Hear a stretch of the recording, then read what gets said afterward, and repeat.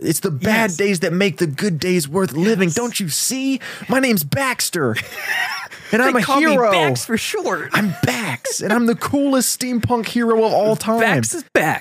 I'm Robert Therrell. I'm Chase Bridges. And we both want to be screenwriters. So listen along as we find out how. Each week, we'll outline a new short film. And maybe even write some of our favorites. This is Written By.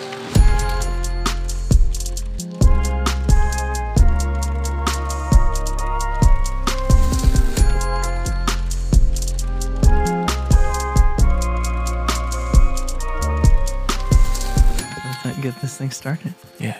Oh, is this the intro? This is the intro, yeah. Welcome, everybody, to Written By, the #1 screenwriting podcast in the world. Behind every single other one. Right behind all the others. I'm your host, Chase Bridges. I'm Robert Therrell.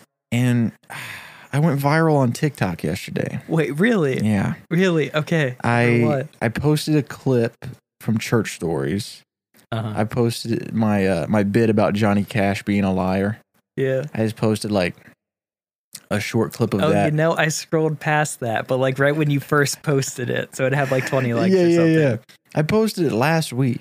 And it got like 1,000 views or something like that. And I was like, well, that's disappointing. I thought that was really funny. And then I opened TikTok yesterday and had 30,000 notifications. Wow.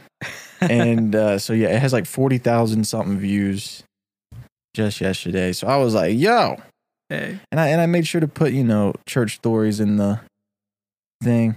So hopefully it got some streams. We need a Written By clip to blow up like that. Yeah, we need to get on that. I guess we should just be funnier. I mean, do we have any bits that have potential? I'm trying to think. I don't know. Yeah. And it's a video thing. That's true. Yeah. Audio is hard to market, man. It's hard to market this podcast because it's just two dudes in a room talking and creating stories. Yeah. Yeah, I know. It's difficult. I think we could just post you freaking out about Scooby-Doo 2 Monsters Unleashed. True. I do love Scooby-Doo. I talked the episode of Church Stories that came out today, actually. Oh, I caught a little bit of that, yeah. We recorded the day after we recorded the episode where we talked about Scooby-Doo 2. Yeah. And I went on another tangent about Scooby-Doo. I was thinking, right before I came over here, I saw a video that kind of reminded me of you. It's a Twitter video. It's called Girl at Bachelorette Party Who Can't Stop Talking About Pirates of the Caribbean 2 Dead Man's Chest. And it's just these people on a boat, or these people like drinking martinis or dancing. Yeah. And he's like, yeah, dude. So the animation is like way ahead of its time. The CGI is amazing in that movie. Dude, for real. Davy Jones, I remember seeing that and just being blown away, and it still holds up. I could talk about Pirates of the Caribbean all day too. I've learned that, like, I used to think I didn't have that many interests. I was like, I'm kind of boring. I don't have that many interests. But then, like, if I really like get down and talking about it, I just love movies so much. Yep. Scooby-Doo, Pirates of the Caribbean, anything Johnny Depp, really. I'm gonna put that in the bowl one day, Johnny Depp movie, and we have to make it Tim Burton. Make something for Johnny Depp. Okay, well. I think we could create a movie that someone else could be obsessed with on this episode. We're manifesting it. Yes, it's going to be a good episode. Because I think every time we've said that, it ends up being a good. Yeah. So maybe we just need to say that before every episode. Robert, I think that this episode is going to be the best episode of all time. It's going to be incredible. So far. Yes. We don't want to put an end cap on it. Exactly. Yeah, we don't want to peak here. We aren't going to peak here, but it's going to be... That would be embarrassing. Yeah. Can you imagine if we peaked at like 20, what is this, 4 episodes in, 23 something episodes like in? that, yeah. All right. Let's make a short film. I'm reaching in. I'm pulling out all the wacky voices for this one. Wacky voices. So. All right. Ooh, we got steampunk. Okay. So you put this one in. Yes. I put this in. Steampunk. Steampunk is like, it's perplexing to me. It is a fascinating genre. Almost. For those of you that don't know what steampunk is, it's like a mashup between like Victorian era style and like futuristic machines and stuff. So it's like flying machines and flying cities and stuff, but it's all steam powered and everyone Yeah. looks like it's the 16 or 1700s or something. Yeah, I've always thought it was fascinating as well, because it's very much like, what if all of these super futuristic sci-fi gadgets and stuff Yeah. occurred before we even had electricity? Exactly. Yeah. I want to know who came up with steampunk. Like, who originated that? Or actually, I think we did some research about this when we were writing our feature, because we have a character, or the feature we wrote has some steampunk elements, right? What? Or we had a character that we thought about using that's in the public domain. Oh, that's right. We did have there was a public domain character that's kind of And steampunk. I remember when I was researching the character, because you brought them up, it was like Annie, something like that. Yeah. And it was like, she was like the first ever steampunk character or something like that. Yeah. Okay, I'm looking at the Wikipedia. It's a mixture of Victorian era romantic view of science and literature, elements from the Industrial Revolution. It says some steampunk fashion is designed with a post-apocalyptic era in mind. That's cool. To where it's like the world, like an EMP dropped, and so we don't have electronics, so we had to like revert back to steam powered. Maybe. I don't know. I kind of like the alt history angle where it's like, what if humanity was like, had all the technological advances that we have now, where we just keep on advancing and advancing at a exponentially quicker rate, but that happened in the Victorian era. Yeah, that's super cool. I'm trying to think of like some steampunk movies. I was about to, yeah. I I'm trying to immediately think of Uh, the okay. Umbrella Academy yeah. is Yeah. steampunk. In the Wikipedia, see, none of these quite read as steampunk to me, but it's saying like the Golden Compass, which I could kind of get. Never Sweeney seen that. Todd. Oh, Sweeney Todd does not seem steampunk. That just No, seems no. Victorian era. Guy Ritchie's Sherlock Holmes. That's just Though Victorian that era. is steampunky though, I think. Okay. Because they do have some pretty weird gadgets in that. Oh, I guess gadget wise, yeah. Yeah. But yeah, Hey, that's another thing that fascinates me about it is it's such like a specific genre in like fantasy type, but there's not really a big movie. There's not a big movie for it. I think Treasure Planet might possibly. ooh, that's a good one. I don't think I've seen that in a super long time, Mhm. if I've even seen it at all. Yeah. There's some movies that like I just assume I've seen because they're like in the zeitgeist of like everyone's seen these movies. Exactly. And it's like something you might have seen as a kid. And you when just don't weren't really remember paying it well. attention. Like Treasure Yeah. Island is one of those for me. I definitely Yeah. remember watching it as a kid. I couldn't tell you the first thing about that movie. Uh-huh. But I'm the same way with Men in Black 3. I know I watched it. Uh-huh. Could not tell you the first thing about that movie. Yeah. I mean, me neither. Okay, so what's how are we doing? Steampunk short. Steampunk. I like the idea of creating this steampunk world that we Uh-huh. really haven't gotten to dive into in pop culture. Yeah. Maybe this will be yeah. the first of a series. Like we'll Yeah. have a whole trilogy of short Yeah. films in this world. Or we have this world and we could do like a short in it yeah. that leads to a feature. I feel like there would be demand for a steampunk feature. Man, we would have to hire someone to build stuff. And we would have it would be a set. Oh, you know the thing in our feature that was steampunk was our main villain. He has a gun, and we were trying to think of something that's like futuristic yet classic, and like the only like adjective we could think of was steampunk. Yeah. So you have like steampunk-esque gun like written in there a whole lot. That's true, man. What a Yeah. great story. Yeah. Maybe nah. We'll talk about that after. Okay. I don't want to be overheard. So I think one fun aspect of steampunk, I think in a lot of ways in pop culture, it doesn't exist as like a fully fleshed out world. It's like a fashion style, and then it's like the gadgets and the vehicles and stuff. So I think the essential aspects of it Yeah. Or they got to be dressing cool, and there's got to be a cool like gadget or a cool vehicle like at the center of it. Like maybe in our short, like someone invented some kind of like cool steampunk weapon. like this guy's outfit. yeah, We'll put this on the Instagram. he's got a steampunk robotic arm. And it's just like, I want to know this guy's story. You know what I Yeah. mean? Maybe do we do Frankenstein, but a steampunk monster? You know what I mean? Or do we do, Oh, what if, yeah, I could kind of see where it's like this steampunk inventor made the first like steampunk cyborg or something. yeah. Or maybe his steampunk brother died and they made him And back he to tried life. to bring him It's back like to steampunk life. cyborg.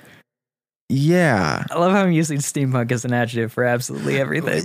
Yeah, that's what I got steampunk pulled up because like steampunk to me is the gadgets. It's the Yeah. technology of the time. Yeah. It's a distinct look, but I wouldn't know how to explain it. It's it's like if the technical revolution happened in the Victorian Yeah, era. and that's super cool. And there's definitely something really fun here.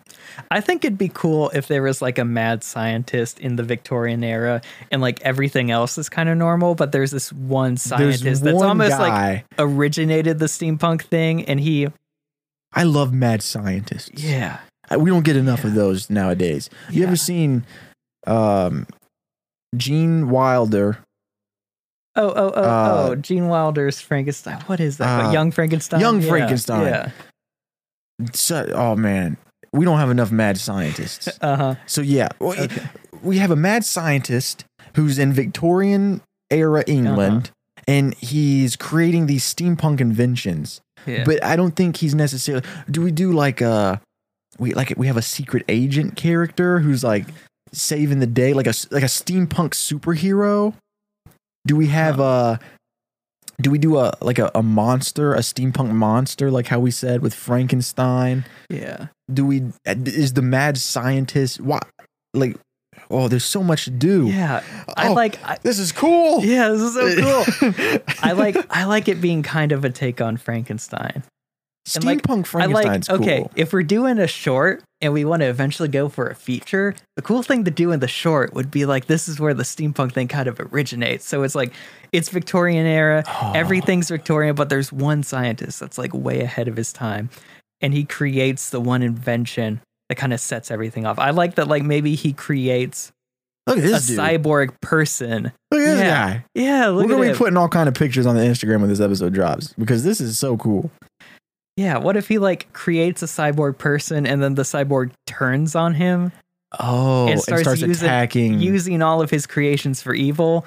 Like, have you ever seen the movie The Wind Rises? No, I have not. What is that? Okay, it's about a Japanese airplane designer that's living during World War II, and he just wants to make planes just for the beauty of humanity flying and everything. But since he's in Japan in World War II, they want him to make fighter jets.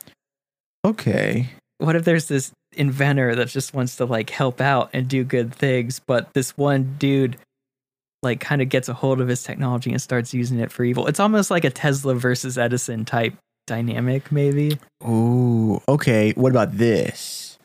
We have this mad scientist, and he creates this, steampunk Frankenstein, we'll call him for now before we figure out more. Why he creates him, we can get into that later. Maybe it's the dead brother he brought back to life. Regardless, this monster is smarter than he would ever imagine. And he starts using these inventions to do what? Terrorize? To crime? To... Oh, I think this would be a cool villain arc. You know how in the Deathly Hallows, when they're talking about the legend of the Deathly Hallows, somebody uses the magic stone or whatever to bring back a loved one, but they're unhappy. The resurrection stone, Yeah, they're unhappy because they were supposed to pass on, right? And now they're brought back into the mortal and they're world. miserable. What if he uses technology to revive a dead relative, like a dead brother that he misses, but the dude his soul is supposed to have moved on, but now it's back in the mortal realm, and so he's like tortured. And since he has the technology, he can't die. He can't go where he belongs, and so that is what drives him crazy and causes him to like terrorize. Yeah, because he can't die. He's a machine. Yeah. His like consciousness is uploaded into this machine. It can never go away, meaning he can never have peace. So it drives him crazy. And maybe he tries to bring the end of the world because he's like, if I end the world, I will no longer exist. Yeah. It's almost like we're writers or something. Wow. Okay, so I think we're getting somewhere. We have a cool monster character. We have a cool mad scientist character. Yeah. That's about it. We have what the monster wants. He wants to end the world so that way he can finally pass. I think what would happen in the short, it would be the Frankenstein type person starts to go crazy and try to bring on the end of the world, and it's the mad scientist trying to stop him. And it would be like at the end of the short he fails, and then we tease to another character that in a larger version of the story is going to take on this character. Wow, that's so cool. So, oh man, I definitely think we need like a I think that character that you just said that shows up at the end to tell the larger story, he's the Harry Potter, he's the, William Turner, he's the Luke Skywalker, he's the young hero who goes on the hero's journey. Exactly, yeah. And the short is just an introduction into the world. The short would be, if we're talking Spider-Verse, the short is focusing on the Chris Pine Spider-Man. Yeah. And then it ends with the Chris Pine Spider-Man talking to the young hero. Yeah, the young hero. And oh man, the mad scientist character, I'm getting like Rick from Rick and Morty, but not Rick, more of like I think it's like a nice Rick. He's a nice guy. Yeah. Like Doc from Back to the Future. Yeah, more like that. I think it's Rick from Rick and Morty if like instead of being an alcoholic he drank green tea or something. And he's super intelligent. Yeah, he's not a jerk. It took me forever to think of a clean way to say that. That's the kind of person I am. Oh yeah, that's super cool. And I just like the idea of seeing that mad scientist character using his like steampunk grappling hook, and he's the one fighting the monster at first. Yeah. And we think he's the hero, and he's not your typical action hero, but he's cool. Like he's super cool. Yeah. But then, it gets handed off to the real young hero, the real protagonist. Okay. Oh, we're on to something. Yeah. We're starting our own cinematic universe. Okay, so I think so when we open on this short, we have our mad scientist character, and he's super smart. He's creating all these things that are way ahead of his time. He's got this warehouse full of gadgets and everything, but he's like stricken by grief. He lost someone very close to him, and that like haunts him. And everything he's doing is just trying to bring this one person back, and it eats at him that he's so smart and he could solve any problem except for the problem of death. Yeah, and this is a story that's been told a million times. Yeah, Frankenstein, Frankenweenie, Frankenweenie, the hit movie Frankenweenie, Young Frankenstein, all of these Frankenstein adaptations. Yeah, ours is the same but different, which is what Hollywood wants. Exactly. The Deathly Hallows is my favorite iteration of it because it paints death as like it's painful, but it's a necessary thing. And if you try to fight it, it's only going to bring on more heartbreak. It's like it's painful to the people. It's painful to the people it's painful to the people that did not pass away. I had to throw another P in there. It's peaceful for the person who passed away. Yeah. So who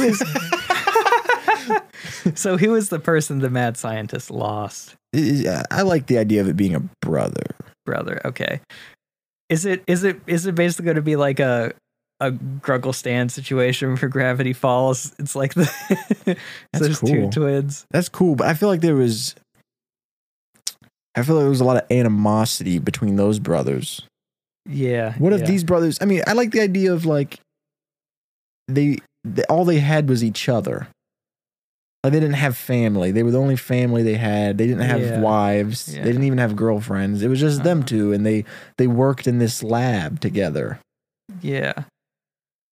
Okay. Maybe they're two brothers and like they lost their parents at a really young age. So from a really young age, it was them against the world. They Yeah. had to fend for themselves. And they were gonna like take over the world together. Not in like a Not in the evil way, but like but in a success, ambitious way. Yeah, and you could even see like they have like schematics of like a floating steampunk city that they were gonna build together. Oh, they were going to build a utopia. Yeah. Because that's fun. Ooh, what a parallel that is, where the brother, before he died, wanted to create the perfect world. But then when he comes back as the monster, he wants to Yeah. end the world. And he uses those plans to like try to make like an evil fortress or something. I feel like he's definitely building a big steampunk machine that's going to destroy the world. Yeah. Because I feel like if we're going to jump into steampunk, it has to be very technology first. Exactly. Like our MacGuffin is this big machine. Okay. So we have can we get some names? Oh, I would need to look up steampunk era. Yeah, I've already Googled Victorian names. Anton, Nah. Augustus, Arthur, Baxter, Benedict, Bernard. Baxter's cool. Yeah. Earl, Edgar. Edgar's not bad. Edgar's Elmer, cool. Enoch, Ernest, Everett. Ernest is cool. I like maybe Ernest and Everett as two brothers. Yeah. Yeah. Ernest and Everett. That's what's up. Yeah. Ooh, the movie Hugo. Oh, Hugo's That's a kinda steampunk movie. I mean, yeah. That's another one that I know I've seen, but I could not tell you the first thing about it. Yeah. Okay, so maybe Ernest and Everett are the brothers, and then Baxter can be protagonist. Our young protagonist that we Yeah. meet at the end, Baxter. Bax. Yeah. That's cool Mm-hmm. because it's spelled Baxter. Baxter. So how are we gonna establish real quick like that these two brothers had all these plans together, but then one of the brothers died and it became Ernest's mission to resurrect Everett? I think we do it. We show it. We don't tell it, which was a big thing that we talked about in the Titanic episode. Yes. I see we open and we're pushing into this workshop where we see our Ernest, and Ernest is, he's got the wild hair and it's white and he's working on something. We're seeing the things in the workshop. We're seeing all of these steampunk gadgets. We go over the model of their steampunk utopia that's built in the corner and it's got dust all over it. And we see him working and we see him building this monster. And then we have that moment. Maybe he's talking to himself. Maybe maybe we see photographs and we're going through a timeline. We see a newspaper clipping of genius brothers, parents murdered on the alleyway, like Bruce Wayne. And then, the next one says, Ernest and Everett, the brothers who won the big prize, the big, genius prize. And then the last newspaper article is genius brother dies in freak accident. Wait a minute. What if to consolidate, and this might even make it a little more tragic, what if they're doing some big experiment that's about to be the key to launching this utopia city? Yeah. What if something goes wrong during that experiment and we that's see when the it. brother dies? We see it happen. Yeah. I like that. Because then, yeah. So the opening scene would be we see these two brothers working in their workshop. We see all the schematics for the big floating city they're about to build. And they got to do this one thing. What's the one thing that they need? I think it's got to be related to like the power source of this whole city or something. Or They're trying how some new like steam engine or something. Yeah, I'm looking at steampunk stuff. I want to be like super. This is my favorite thing. Yeah. I'm so excited right now. Uh-huh. We're making this at some extent.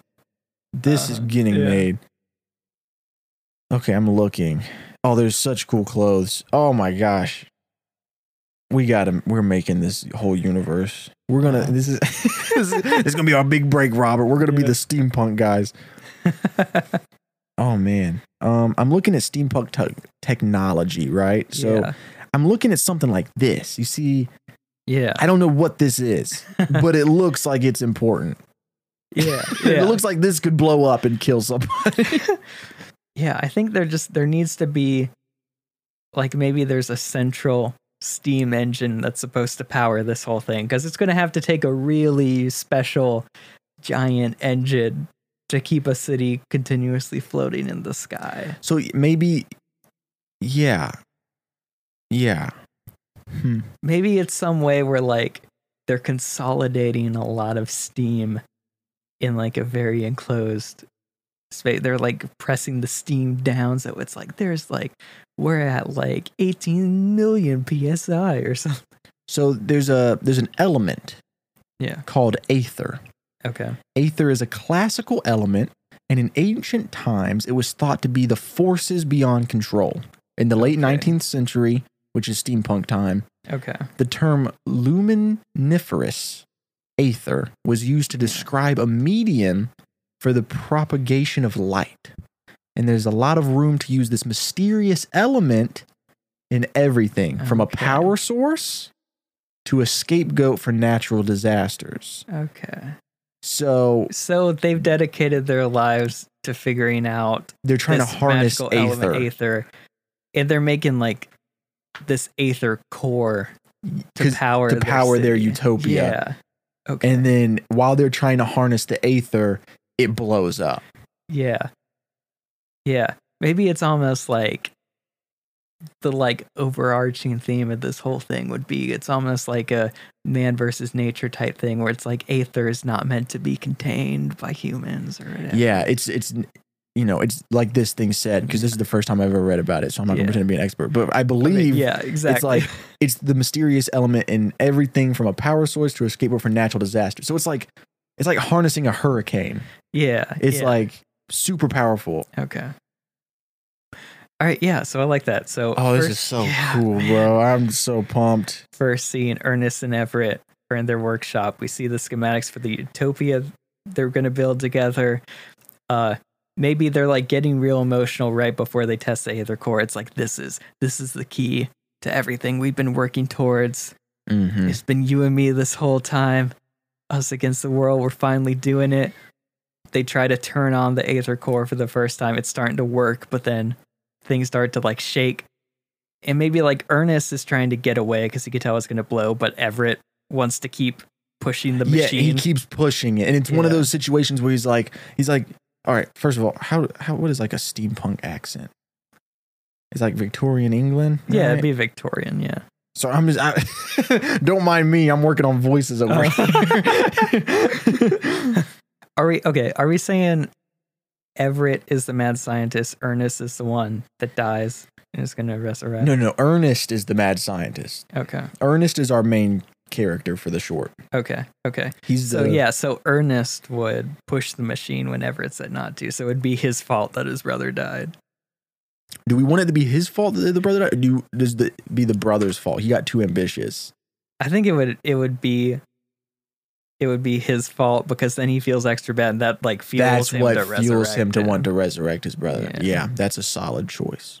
And so I think maybe the next scene, it would be a good like 15 or 20 years later. Maybe they're middle age, they're in like their 40s or 50s in the beginning, and then when we come back, it's like this dude's old, and he spent the rest of his life trying to harness the. I like the aether to- idea of these brothers being like 25 to 30 when we first see Okay. them.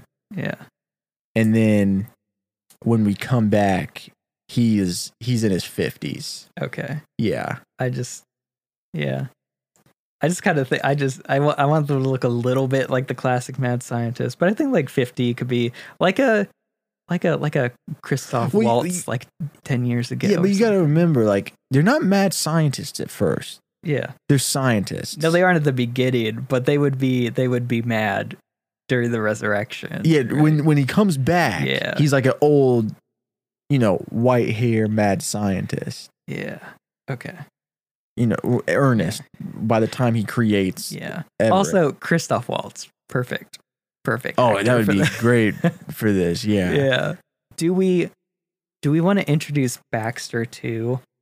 Like maybe Baxter's like an assistant, or Baxter is like, maybe Baxter like delivers newspapers or milk to this place that he stumbles in at the wrong time. So I'm trying to think of how to Incorporate weave Baxter. in.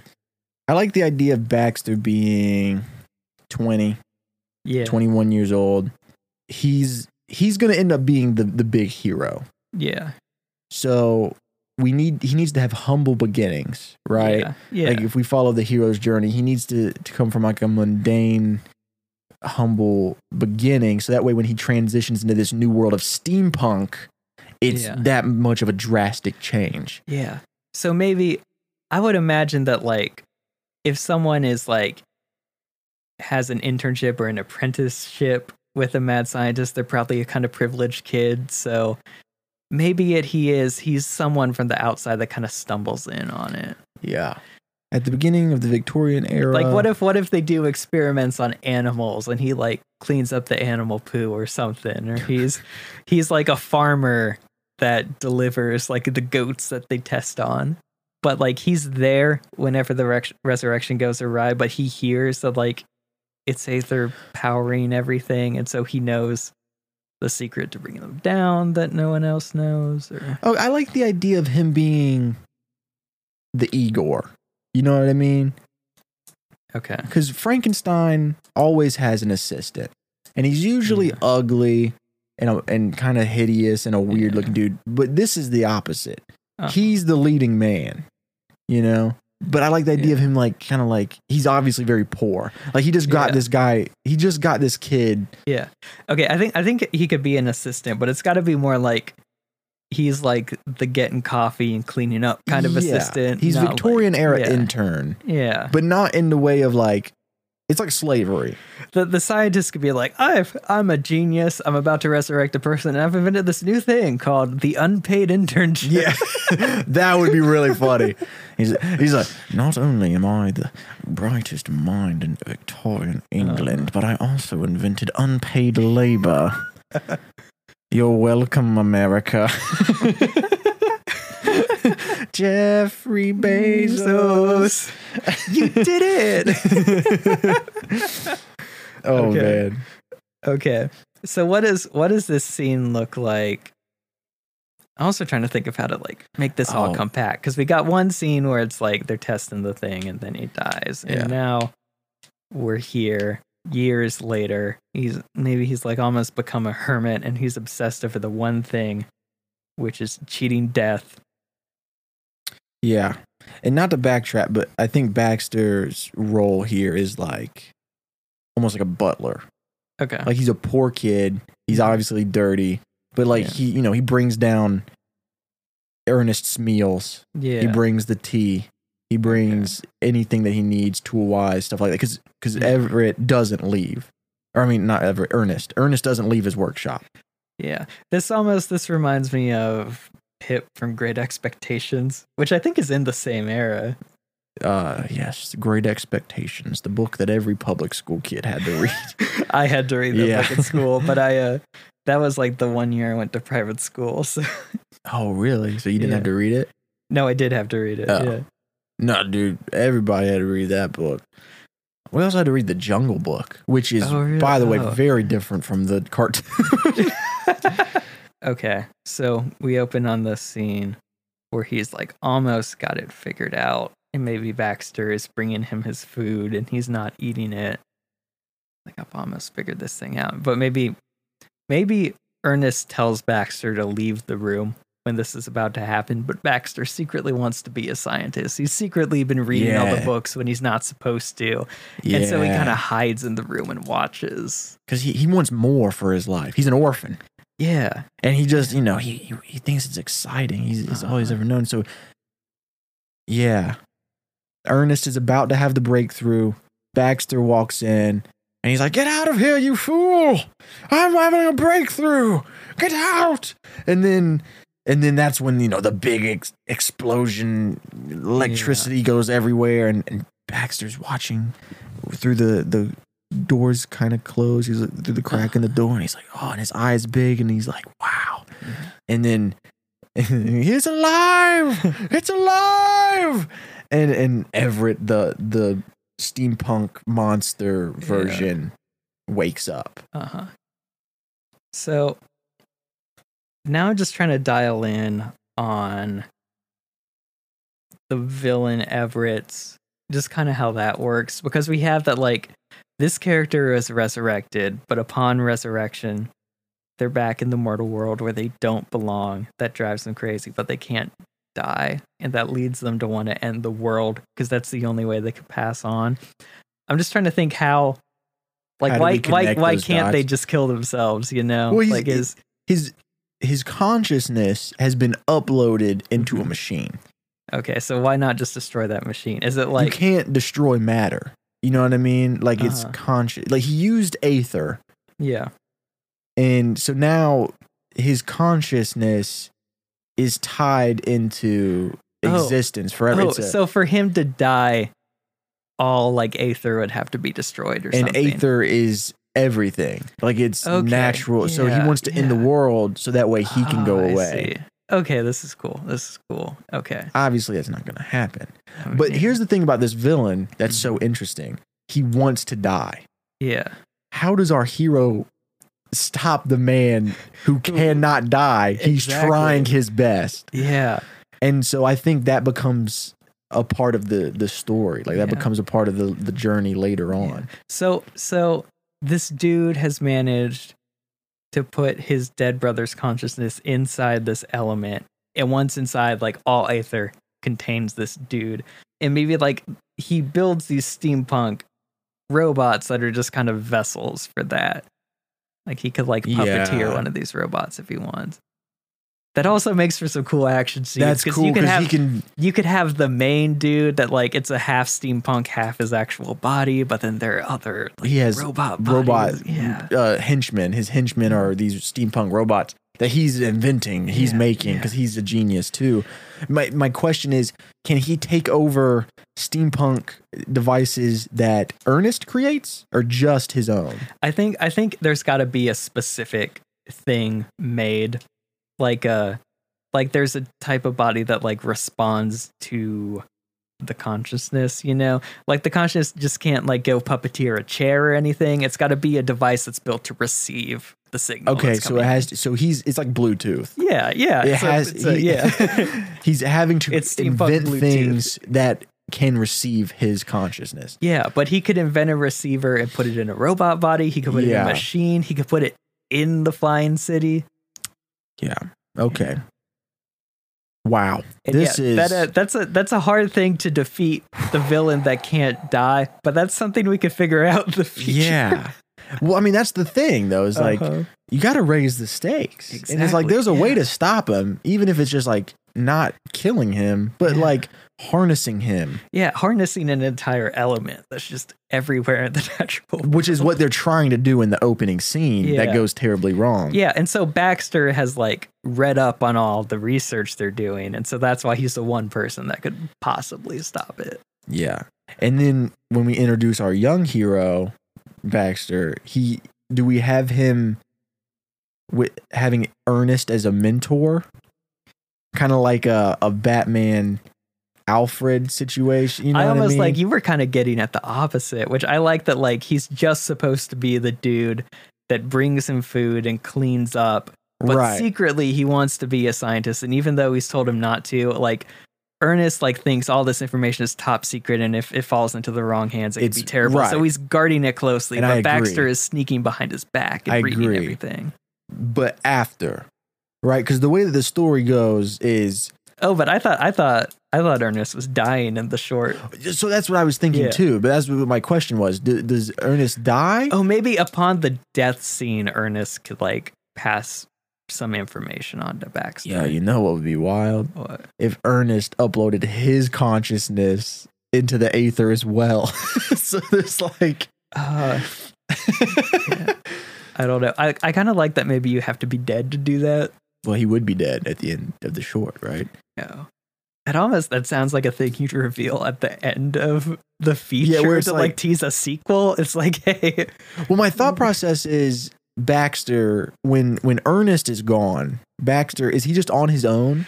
oh, you know what I've always wanted to do, actually? I've had an idea for a sci-fi character for a while, Yeah. which I like the idea that maybe sometime in the future, like people use algorithms to like almost kind of replicate someone's consciousness. So like if your relative dies, maybe you could buy like a little black box that like has an algorithm that guesses what they say. So you could like go up to the box and be like, hey, Oh. dead dad, Like an what should I do AI. about this? And yeah.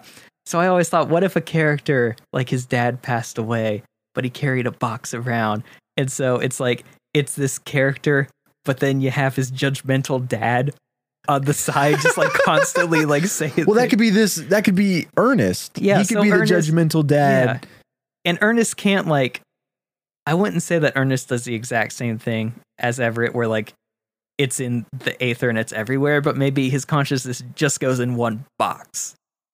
And He, so he now, perfected it. He learned from his mistake with Everett. And so he uploaded his consciousness. well, I don't think he would have time to learn from his mistake because I think he has to die in this scene. Because if he doesn't die in this scene, then why wouldn't you just have him save the world instead of this kid?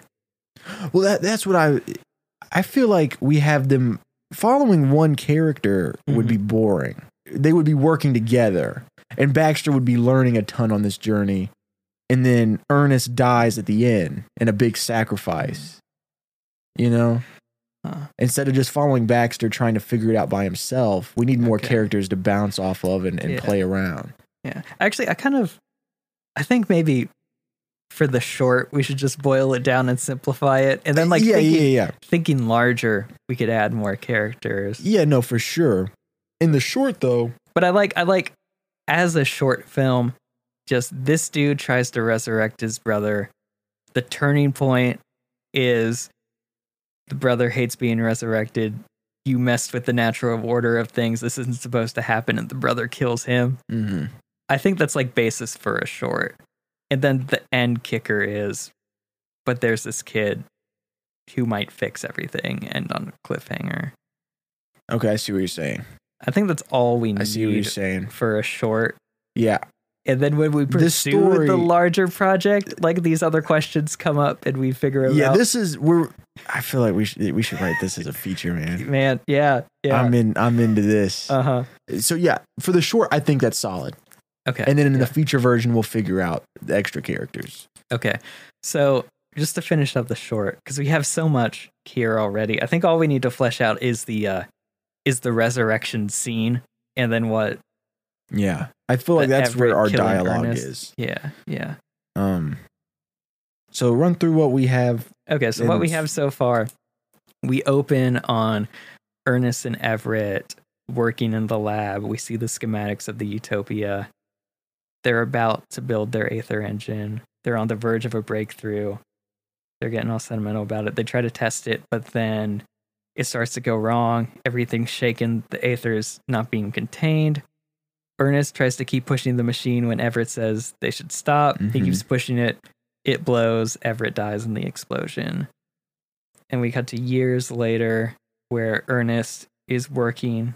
He's got, he's doing all these tests in the lab, and he's got like Aether in there. And Baxter is bringing him his food, but he's not eating it, and he tells him to leave. And he's about to have a breakthrough. He hooks up the brother's dead body to like some Frankenstein type tubes, Yeah. and he resurrects him. And then we just need the dialogue of like Everett's resurrected, Ernest is happy. It's like he's finally figured it out. The one problem he couldn't solve, he solved, but then Everett's just like kind of blank or something. He's not liking it. He's like in turmoil. He's in pain. Which He's is not like it's supposed to a be here. very like Age of Ultron. Sorta, yeah. Yeah. All right. So for that scene where he's resurrected, Yeah. I like the idea of him being like, "What have you done? Yeah. Why have you brought me back? Don't you understand? This is pain. This hurts. I don't know why he has this voice. I was there. I was peaceful. But now I'm back.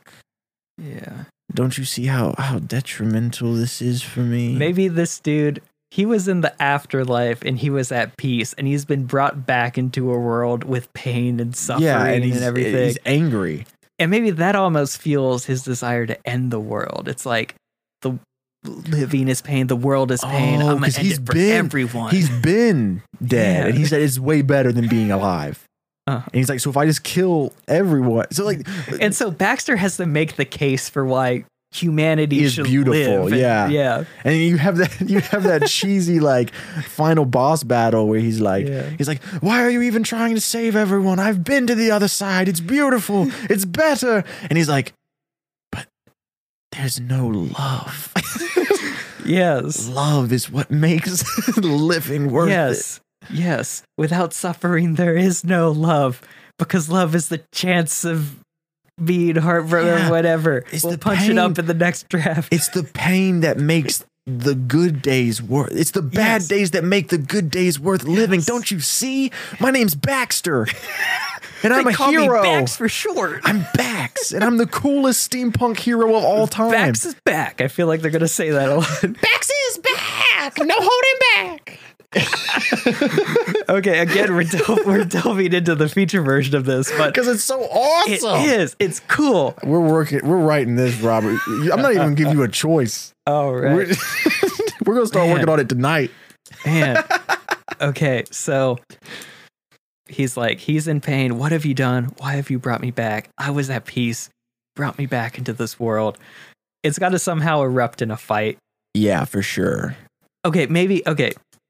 He needs to like try to kill himself, but he's like stabbing this like half metal body he has, but he's not going away. And it's like, what have you done? And he's like, you're in the aether. You're in the element. Wherever the element is, you are. Yeah. It's like, no. So steampunk, they have. I like the aether. Again, I just figured out about this like 20 minutes ago, but I like in this version of our film, I feel like the aether is almost like if the cloud was a natural element, you know? Yeah, I think that's what it is. And you know what? It's our world. They're just living in it. It can be whatever we want. So what I was about to say though, steampunk weaponry, I believe it's like laser guns. Yeah, it is. So it's like steampunky. Yeah. So I want to see that fight. I want to see that. I think that's something for the feature. I think in the short, he's just doing anything to try to rip himself apart. Yeah. And he's like, I don't want to be here anymore. Yeah. And it's like you're in the element, wherever the aether is. You're in everything. You're in the matter. You're in the elements. And there's got to be a moment where he's like, well, if I can't pass on, you will. Pulls out laser gun. Yeah. I think we could have a very poetic, beautiful moment. Yeah. Where we see the realization on Everett's, steampunk cyborg face, where he goes, I cannot die until the world is ending, until the world dies. Oh yeah, we do need to figure that out. And I think he can say something like, I can't die until the world dies, but I've been to the other side, and I'll see you there soon, brother. And he kills his brother. Yeah. Oh, and almost like in his mind, because you always want the villain to think they're right. He thinks he's doing his brother a service. Because he's been. By taking him out of the world. And it's way better, apparently. And so he thinks he's doing his brother a service, and he'll see him when he's done. Yeah. And but it's not actually better. It's just that's where he belongs. It's like people who are alive think being alive is better than death. It's like, but really, it's just whatever state you're in, that's where you belong. Yeah. It's like, I'm sure that. I think in his mind, he thinks that he's alive and everyone living is dead. Like, that's kind of how he sees it. That's poetic. I like that. Yeah. But yeah, it's like, I'm sure that living in some place like Finland is way better. However, if you just drop me off in Finland, I would be furious. I'd be like, I want to go back to South Carolina. They don't have Funyuns here. Yeah. Oh, I hope there's Funyuns in the afterlife. Yeah, so he's like, will there be Funyuns in heaven? The aether is an integral part of the earth. I can't die until the aether's gone. I'm going to have to end the world. And the brother's like, no, please don't do this. And he's like, it must be done. He's like, I'll trust see you me. on the other side. It's better on the other side, and I'll see you soon. Yeah. And then Baxter sees it, and then that's where we just hit end. Because now people want to know what happens next. Is Baxter going to stop him? Like, what's going to happen? Yeah. Oh, man. Is there some sort of like object that like Baxter could come across or something? We need to establish that like he's got a potential solution for this. He's got a lead, you know. We got to end on like his clue or something. Yeah. I think it all leads back to that utopia. Yeah. If you can contain the Aether, Yeah. you contain the bad guy. What if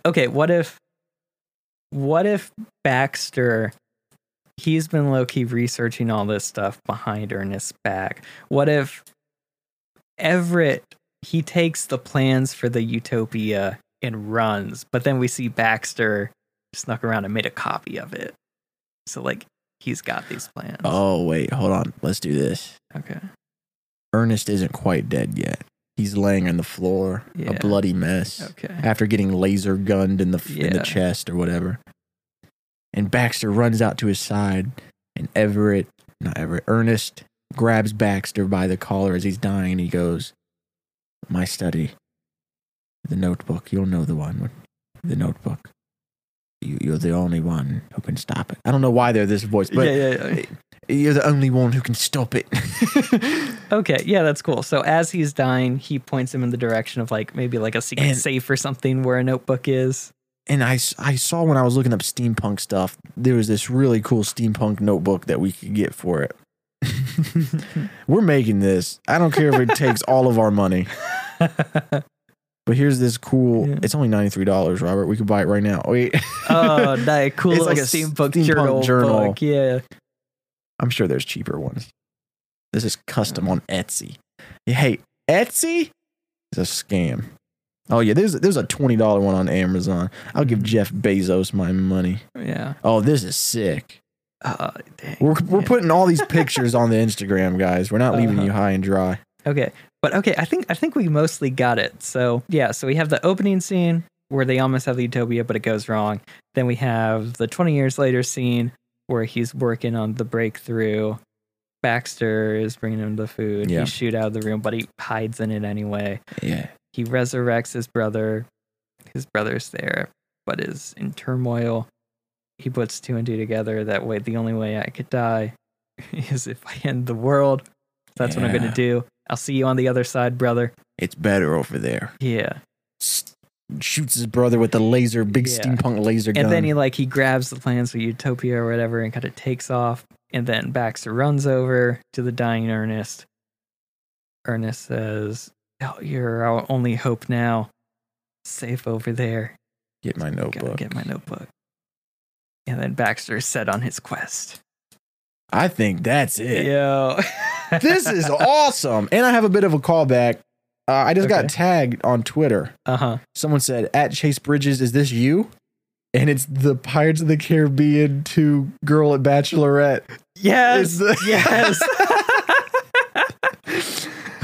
I'm glad that's how people know me. Yeah. But see, now whenever this podcast episode drops in like 2 or 3 weeks or whatever, you just need to reply to that tweet with the episode. Because I wanted on the record, I showed him it first. Yeah, you did. You did. I was going to tweet it at you, but I was like, I'm going to see you in like 20 minutes. Yeah. Yeah, just talk to me in person like a human. Yeah. Oh, dude, we got it. Yeah. And I can't wait to start developing this whole thing. Oh, we got to make it. But here's the thing. I know we need to wrap this episode up. We need to write it in a way where we can make it. Yeah. Which that's hard with like a giant laboratory and an explosion and everything. I mean, it's not we'll get funding. Okay, we'll get Indiegogo or we'll pitch the short film around and try to get backers or get a grant or something. But this is it, man. This is going to be our universe that we've created. Yeah. I just like every time I try to like work on a feature with you, it always ends up being really big. Yeah, but I mean, it's cool. I like it. Yeah. Don't worry. Yeah. We're gonna keep it down to earth. We're gonna figure it out. Yeah. Yeah, we're gonna shoot the floating city on like a. See, my whole Models. thing is like, We'll just do models. I feel like in probably like 50 years or something, I feel like all these special effects driven movies are going to be a lot easier to make because special effects are going to get easier to make. And also, like all this stuff with like the Mandalorian LED walls. Yeah. I could envision like maybe like 20, 30 years in the future, like every town has a studio with that. Yeah. I mean, dude, you already can make it at home. There's already stuff like this. A tiny one. Do you watch?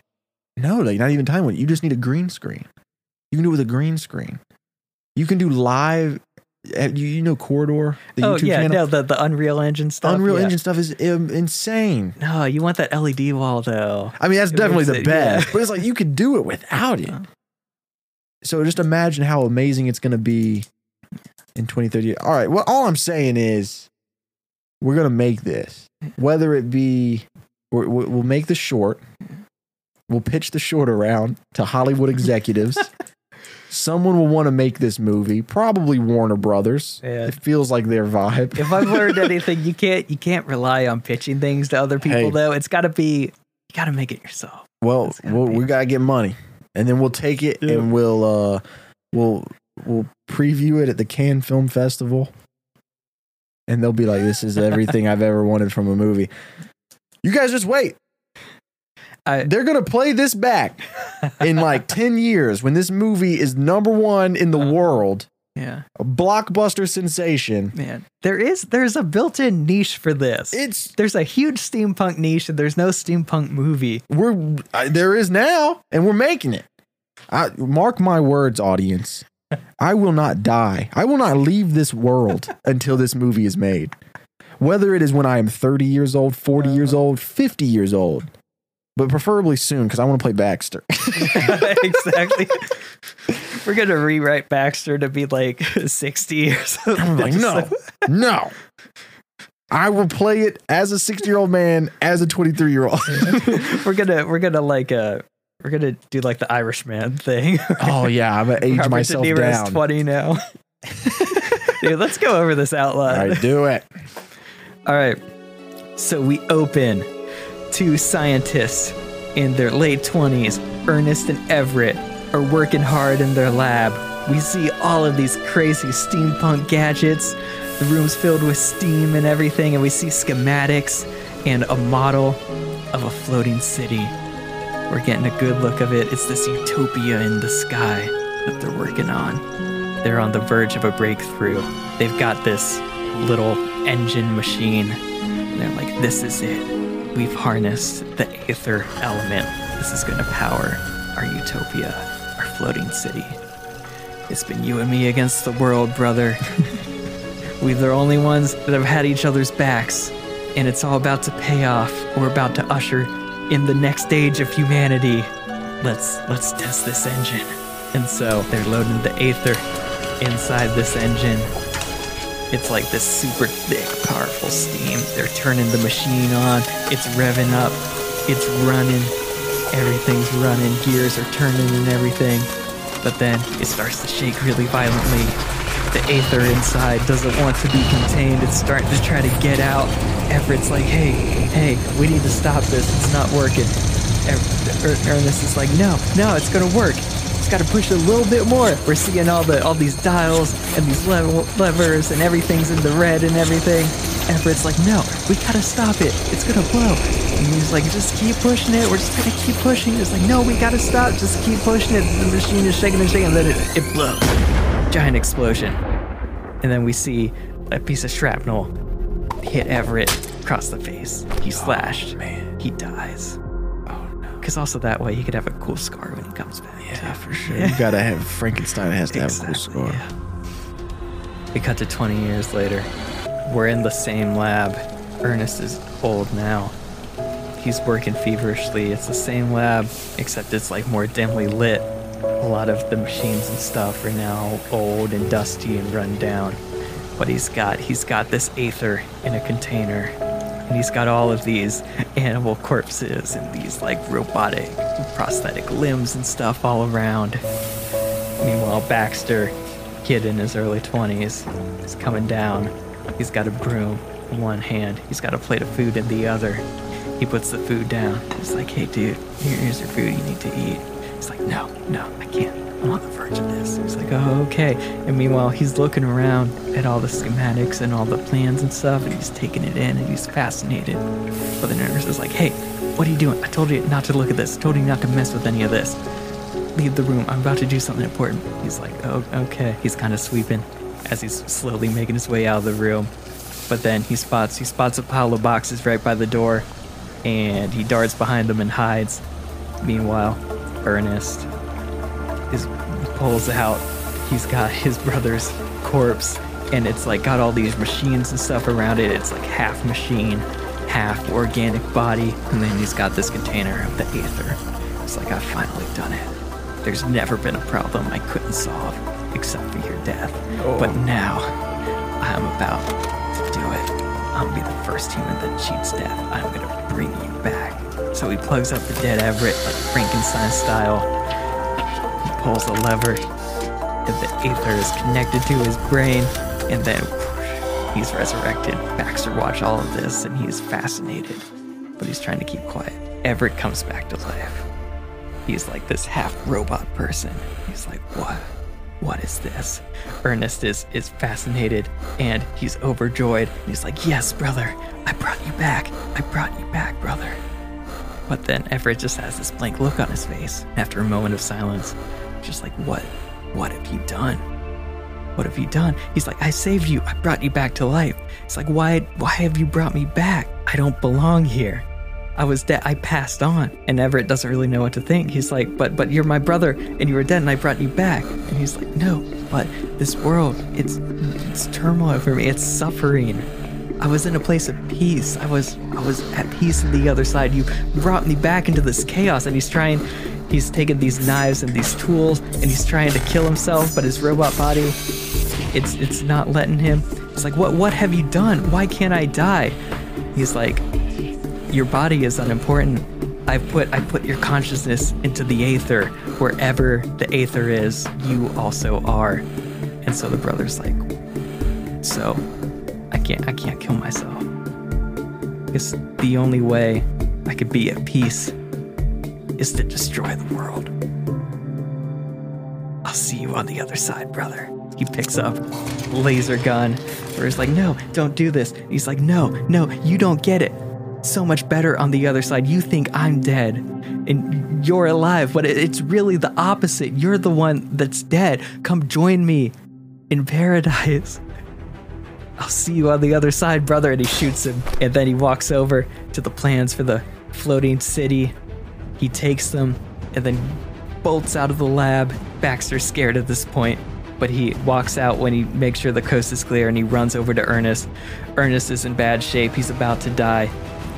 He looks up at Baxter. He's like, hey, I know you've been sneaking around. I know you know all of this technology. You're our only hope now. Here's this key. Go over to the safe. There's a notebook. You'll figure out what to do. And then he dies. So Baxter goes over to the safe, picks out this nice, sweet-looking steampunk journal. It's got all these plans and stuff in it. It's $19.99 on Amazon.com. Nice. He looks up with determination, but a little bit of fear at the same time. You cut to black. Wow. Dang. We keep manifesting it. Wow. Yeah. So I spent that whole time trying to think of a title. Uh-huh. Okay. And I feel like I don't have it. You don't have it. Yeah. How do you, because what I like about it so much is that like it leans heavy into a genre, but it's also like very metaphysical. Yeah. And you have a lot of questions about the nature of life and death and the afterlife and everything. Mm-hmm. And there's also room for a lot of action scenes and stuff. But it's like, how do you boil all that down into one thing? Yeah. I'm gonna be honest. The only thing I had come up with was steampunk. Steampunk. Bax is back. Bax is back. I feel like this is the kind of thing where like I don't know enough about steampunk to really. Yeah. Do we want to lean into maybe like the utopia they were going to build together, like the floating city or something? Name something after that, or maybe it's like so. Utopia's fallen. I came up with the word Aethernaut. like Aethernaut, astronaut, Aethernaut. And I thought that would be cool, but I don't know if that really explains what this is. Yeah. And because people that aren't introduced to the world yet, they aren't Right. going to know what that is. so I feel like it should definitely be, for the short at least, yeah. should be something like Frankenstein 2, Electric Boogaloo. It's time to, man. Maybe it's just like, it's a generic, like, city in the clouds or something. Because I feel like the feature, like, that floating city is like a huge, like, set piece or like a point of it. Yeah. Because, like, this thing that they built together that was going to be utopia is now about to be used to destroy the world or something. Yeah, but the short is more about the death and It's about the death resurrection and resurrection Maybe of I the should- brother. Yeah. I mean, okay, when I think of that, I think of like Lazarus, both the biblical story and the David Bowie album. Right. And the Lazarus Pit in DC Comics. Yeah. What if it's just like the Lazarus element or something? Let's for the short, let's do something like resurrection. Huh. Or maybe I think we need a little more. Or could we even lean in that it's like steampunk? It would be like if this was like a computer chip, it'd be like silicone resurrection or something. Oh, okay. Ooh, this is a cool word. Steampunk features anacrostic technologies. Anacrostic just means chronologically inconsistent. It's kind of like a word that means like alt history or something. That's cool, but Oh, would it's just like a layman know? anacrosis. That's definitely a word we'll keep in mind. Yeah. What I feel like for the short film, it's a Frankenstein story. Yeah. So What do if we it's call- just like into the aether or something? I like that. Yeah. I was gonna say the other side The other side. because that's pretty heavily, but I like Into the Aether. Okay. Yep. Yeah. Into the Aether. And this has been Into the Aether, written by Robert Therrell. and Chase Bridges. Man. Boy. Man. All right. Hey, thank you so much for listening to that episode. We obviously had a lot of fun with that. I don't think I've ever seen Chase more excited about an idea than that one. So, yeah, thank you for coming along with us on that one. But hey, if you want to be responsible for the next episode, if you want to submit a story topic that goes into our bowl that we draw from at the beginning of each episode, guess what? You could do that. That's something you could do. All you got to do is send it to writtenbypodcast@gmail.com. Again, that's writtenbypodcast@gmail.com. Send us your suggestions. We love getting suggestions from y'all. Anyway, my name is Robert. Chase is the co-host. You can follow me at Robert2_Isaac or Chase at Chase Bridges 2_. Our cover art was designed by Taylor Lawgry. You can find her at Taylor Lawgry Design. This banger right here, this beat, this super hot fire was produced by myself and Andrew Simmons. You can find him at Music by Drew or his own podcast, Home Studio Hangout, where he talks about all things music production. Anyway, if you thought this episode was cool, maybe share it with a friend. Be like, hey, I heard this great podcast. They had a great idea for a steampunk movie and send it their way.